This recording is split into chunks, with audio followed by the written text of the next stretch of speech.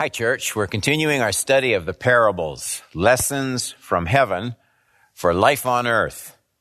I want to talk to you tonight about how to make each day spiritually productive. And the parable is found in Matthew 25 again, verses 14 through 30. Get a Bible, Matthew 25, 14 through 30. Let me read. For it, the it is the kingdom. For it will be like a man going on a journey, who called his servants and entrusted to them his property. To one he gave 5 talents, to another 2, to another 1, to each according to his ability, and then he went away. Jesus isn't here right now. He who had received the 5 talents went at once and traded with them. He made 5 talents more. So also he who had the 2 talents made 2 talents more. But he who had received the 1 talent went and dug in the ground and hid his master's money. Now, after a long time, the master of those servants came and settled accounts with them. So the master comes back. 20. And he who had received the 5 talents came forward, bringing 5 talents more, saying, Master, you delivered to me 5 talents. Here I have made 5 talents more. His master said to him, Well done, good and faithful servant. You have been faithful over a little. I will set you over much. Enter into the joy of your master.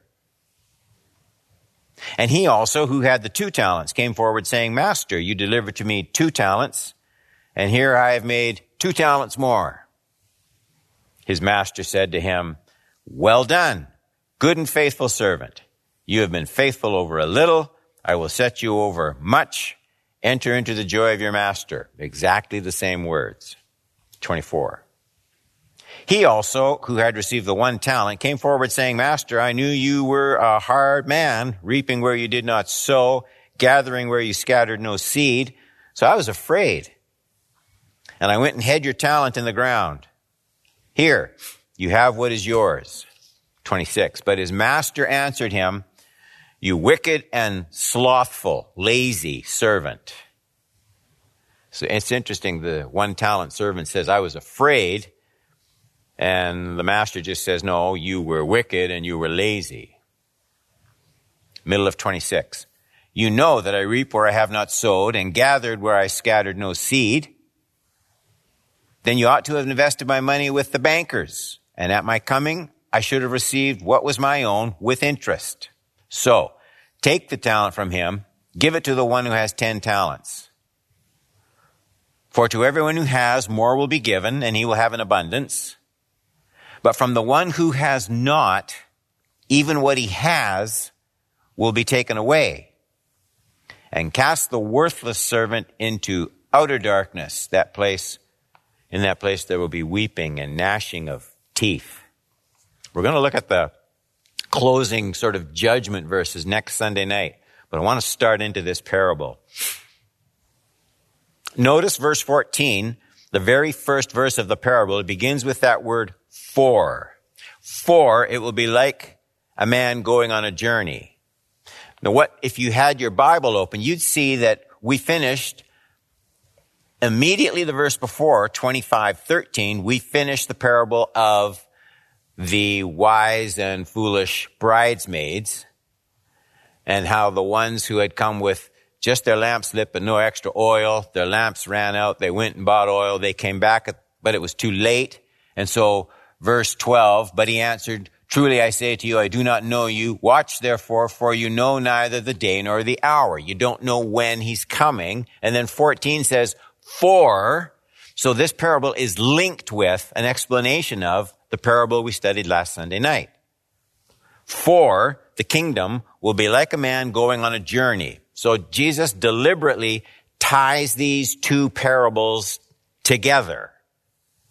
That whole parable about the wise and foolish bridesmaids, it dealt with the need for readiness when the bridegroom came. It's not enough to have your lamp burning at one time.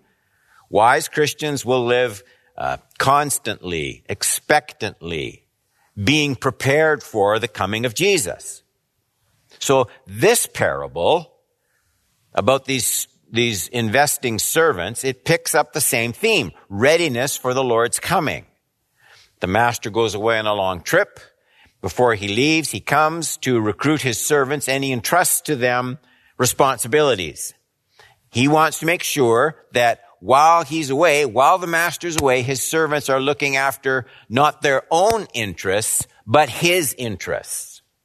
Jobs, responsibilities are assigned.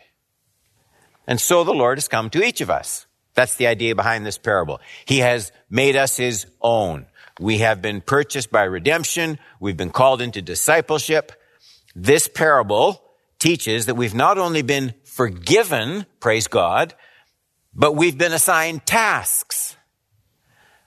So the same master who came once to recruit and to entrust, he will come again to assess and to account with what his servants have done when he returns. So like the parable of the 10 bridesmaids, this parable too is a lesson on being ready for the return.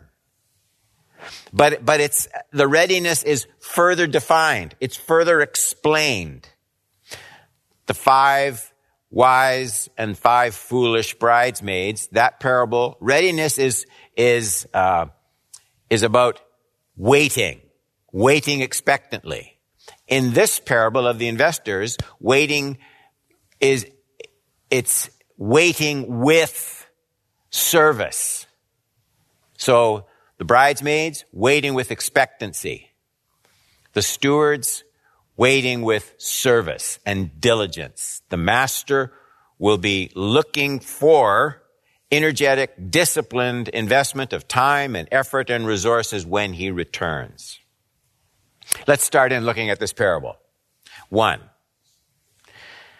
salvation is not only the receiving of grace, it is that, but it's also the giving up of rights and the establishment of new ownership. I get that right in the very first verse, Matthew 25:14. For it, the kingdom, will be like a man going on a journey who called his servants and entrusted to them his property. His servants and his property. Those are the important words. He's not asking, he's assigning. There's nothing optional in the task that he's giving out. The servants can't just choose to ignore their master's commission without threat of great penalty. So this issue of lordship, it's really pretty clearly defined here. It's taken out of a merely religious tokenism, and it's placed in a realm that, especially in that time, in that era, would be vividly understood. A master who controlled many servants.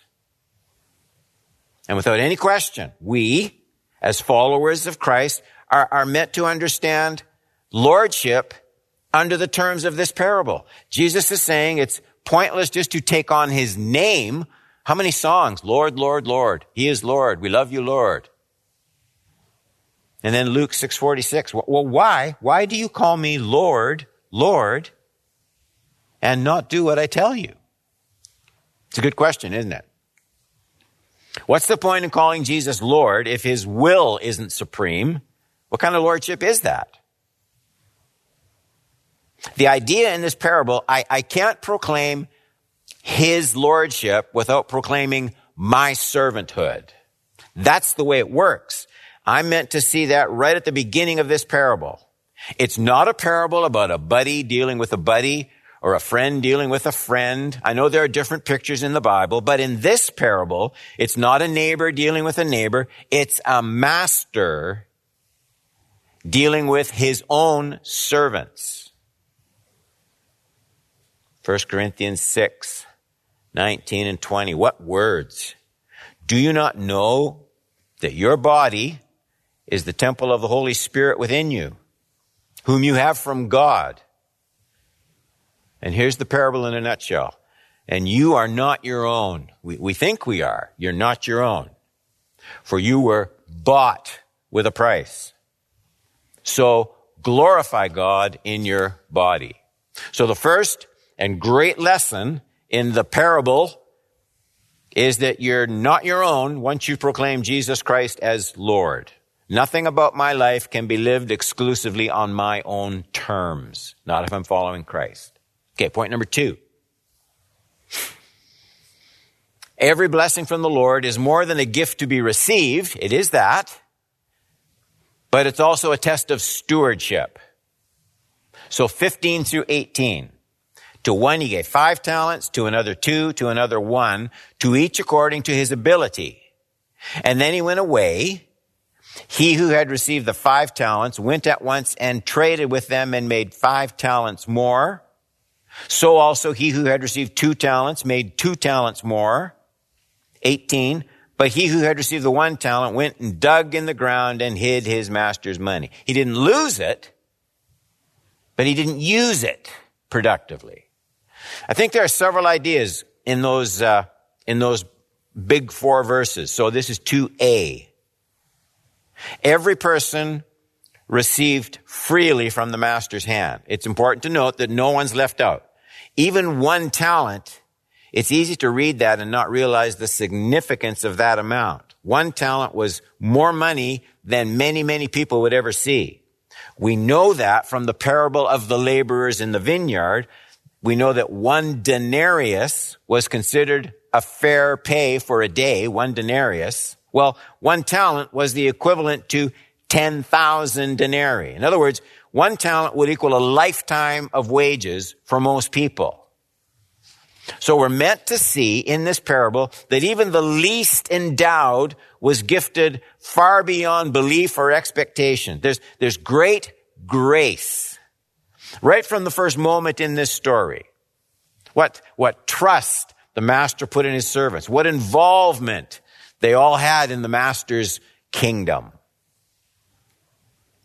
I think the idea here is Jesus wants you to know, you have a lot to work with in Christ's kingdom. That you have not been left out of his plans. That you have a lot to develop. You have much to invest.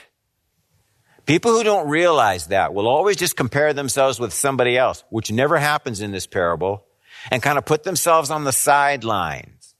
There's such a tendency to hide the light under a bushel that Jesus warned against doing. So there's absolutely no question about your ability to put something into God's kingdom. The only question is willingness and faith and obedience. Okay, B, we're not all equally gifted. Life is different for each of us. Opportunities vary. 1 received 5 talents, 1 received 2 talents, another received 1 talent. But I'll tell you what you never see in this parable. You never see the master comparing what the 5-talent person did with what the 2-talent person did. Jesus doesn't compare that way, and we shouldn't either. It's so easy to dream of, what I would do if I had that person's gifting. What I would do for Jesus if I had that person's money. What I would do for Jesus if I had that person's ability. Or it's easy sometimes for bitterness to grow up in your heart because someone else does something so much better than you ever could. They get asked to sing more or play a better instrument. And nothing will rob your life of joyful fruitfulness in Jesus more than this sin of measuring your life by the talents given to another. I've often wondered if part of the reason this 1-talent servant buried his talent in the ground, maybe it was the fear that he wouldn't compare very well with the person who had been given 5 talents. Listen, church, there is something you can do in God's kingdom very well. You are urgently needed in Christ's church. You have been saved and placed in this body, this church, by design. Don't join the reams of Christians who never find the joy of doing what they were saved and called to do in the body of Christ. So this parable teaches a huge and I guess sometimes maybe neglected truth that you weren't just saved from sin, you were saved to service and ministry. If you're going to claim salvation at all, You're a servant. C. Just very practically, unless you explain away the very plain wording of Jesus' story, he tells it just the way he wants it told. The use of time and the use of money seem to be the areas Jesus singled out as crucial tests of our servanthood. The servants were entrusted with talents, money, and they were left to work for an unspecified amount of time until the master came back. So how well they did with those two precious gifts, time and money, it determined how they would be assessed when their master returned in the parable. I think Jesus designs this story. He crafts it very carefully. Nothing establishes your identity in this world like those two ingredients. I mean, money is the measurement of what you are able to do in this world. Time is how long you can do it. And the message of this parable from our Lord is you can't serve him in a way that will be ready for his return without this kind of a radical, sizable investment of both my time and wealth in his kingdom. That seems to be what Jesus is saying. So let's just focus on that. I mean, this parable teaches me, Don. Jesus says there are two ways of viewing my life. There's two ways of viewing your life. Everybody listening, everybody watching. Two ways of viewing your life. Either you view your life and you live your life from the principle of ownership, or you view it from the principle of stewardship. Stewards don't own their wealth. They manage it for a master. Stewards don't schedule their own time. They serve the agenda of the master. So Jesus says, I don't have owners. I have stewards. It's a radical reshaping because everything in our culture teaches us that we're owners. We're owners of our lives. We're owners of our wealth. I can do what I want with it. Who can stop me? I'm owners of my time. Jesus says, well, then you just don't understand the kingdom. You don't understand what you signed up for. Point number 3. All who profess Christ will be judged on the basis of their stewardship. Just one verse, Matthew 25:19. Now after a long time, it's a long time. After a long time, the master of those servants came and settled accounts with them. So at the master's first meeting with these servants, he bestows, see his grace, freely. At the second time he meets with them, he's going to reckon with them on the basis of what they had earlier received. That's the pattern in the parable. It's a mistake to think that judgment will just be based on what we have received from the Lord. The Bible, Jesus himself, teaches we'll be judged not just by what we have received from Jesus, by what we have done with what we received from Jesus. Notice also the 1 talent servant, he didn't lose what the master had given him. He had, in fact, all that he had been given, and he returned it. What he didn't have to show was a life of service with what he had been given. He hadn't done anything with it. He had just received it. Is that a picture of a lot of Christian people? I don't know. Receive salvation, receive grace, receive his love. But this 1 talent individual, he didn't lose what was given, but he just never understood the nature of his life, the assignment of his life. That was his problem. He never understood what he was called to. Perhaps he thought it was enough just to receive. Yes, I received salvation in 1968. Maybe he thought that was enough. I received. Maybe that's a big problem in our thinking. I mean, watch the religious stuff on TV. Isn't the emphasis for the most part What we receive from the Lord, miracles, healing, prosperity, gold fillings, deliverance from oppression, you name it. And there's nothing wrong with receiving from the Lord. That's not my point. He loves to give good gifts to his children. I guess what I'm thinking about more is just a misplaced focus. I'm more concerned with what isn't being said than what is. The emphasis can be all on getting what we need, getting what we want out of our relationship with Jesus. Oh, I don't go to that church anymore. I didn't feel I was being fed. I go to this one. I'm getting more out of it. Fair enough. And then all of a sudden we hear these words from Jesus. That he's coming back and we're going to be assessed, reckoned with. On the basis of not what we've received, but what we've invested, what we've done, how we've served. It just seems to be the heart of this whole parable. I mean, true, we all start, don't we? Freely with what we've been given. We all begin receiving. We all begin by grace. But we're going to be assessed not just by what we've received, but what we've done. If the grace was real, if the faith is real, it has to manifest itself in that kind of service. I said at the beginning, we're going to look at the anger of the master. I mean, a lot of people are troubled by the close of this parable. We're going to look at that next Sunday night. Enough to note, just for now, that the reason the master's rage is justified is this. The servant, knowing he was a servant, he knew he was a servant. He should have been living differently than he lived.